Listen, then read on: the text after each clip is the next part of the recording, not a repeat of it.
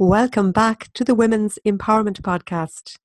This is your host, Dolores Andrew Gavin, an empowerment and an assertive coach, an author, a soul care practitioner, and a mum. On this episode of the podcast, we are talking about what does an empowered woman look like? Well, an empowered woman looks just like you and me because she is you and me.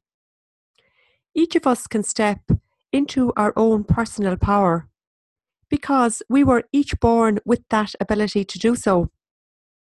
But we may just have forgotten our way. An empowered woman stands in her own power, and in so doing, neither powers over anyone, or nor does she allow anyone to take her power from her. She has developed good boundaries for herself and knows who she is from her very essence. She illuminates her way from within, and so she doesn't need the limelight to make her feel good about herself. She can listen to others when they are talking and doesn't feel the need to criticize them because she may not agree with them. She doesn't have to feel like she agrees with everyone either, of course, but it's about not knocking people down just for the sake of it. Now, of course, when you're an empowered woman, you will still have obstacles to deal with in life, but an empowered woman she'll have learned tools to help her process these hurdles and to come out intact the other side. An empowered woman is aware when she is being triggered and doesn't allow herself get embroiled in stories that, just don't involve her. However, if she does get somehow pulled into a story that doesn't involve her and she becomes aware of it, she's assertive enough to say no when no suits her needs better.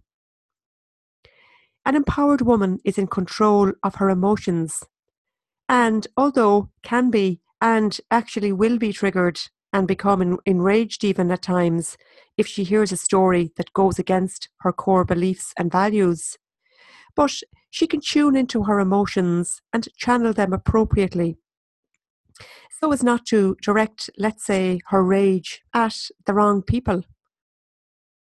This could happen, let's say, when we begin to see the patterns of when we might, for example, be enraged by something we hear. But if we don't do anything with this rage that is inside us, woe betide the person who cuts in front of us in the traffic, or perhaps the man who steps out in front of us in a grocery store. An empowered woman also knows she needs both the masculine as well as the feminine to be balanced, both within herself and on the outside. We need both of these energies, firstly to get up and go with the focused attention of the masculine energy, just as much as we need the gentle nurturing of the feminine energy, which creates from a place of soul. An empowered woman doesn't feel the need to live in victim consciousness, blaming, let's say, all men for the actions of one, or blaming women for being the way they are to her, or should I say, how she perceives they are to her.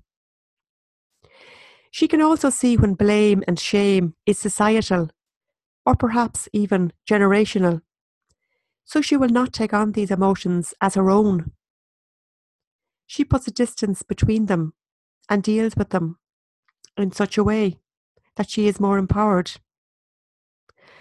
And when she steps into this feeling of being empowered in herself, this will have a ripple effect on those around her, those in her community, and in the world in general.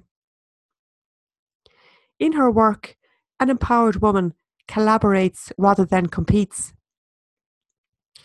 She sees the benefits of uniting an individual's unique talents, even if another woman does the same work as her. She doesn't fall into the trap of jealousy or a feeling of not enoughness. She feels just as worthy as the next person to do what she does, and therefore can collaborate with people rather than compete with them. An empowered woman realises we all have our talents and that when we start to compete, we go back into fear, which is a very disempowering state. Fear as an emotion may tell us there isn't enough to go around, so we better grab it first. Or on the flip side, fear may tell us we are not worthy enough and make us feel bitter or even resentful of someone whom we think has what it is we actually want. If this happens, an empowered woman can tune in and listen to her gut instinct, which pulls back the illusions and lets her see the truth of a situation. Then she can acknowledge the facts and weed out the beliefs that draw her back into this maybe disempowered state.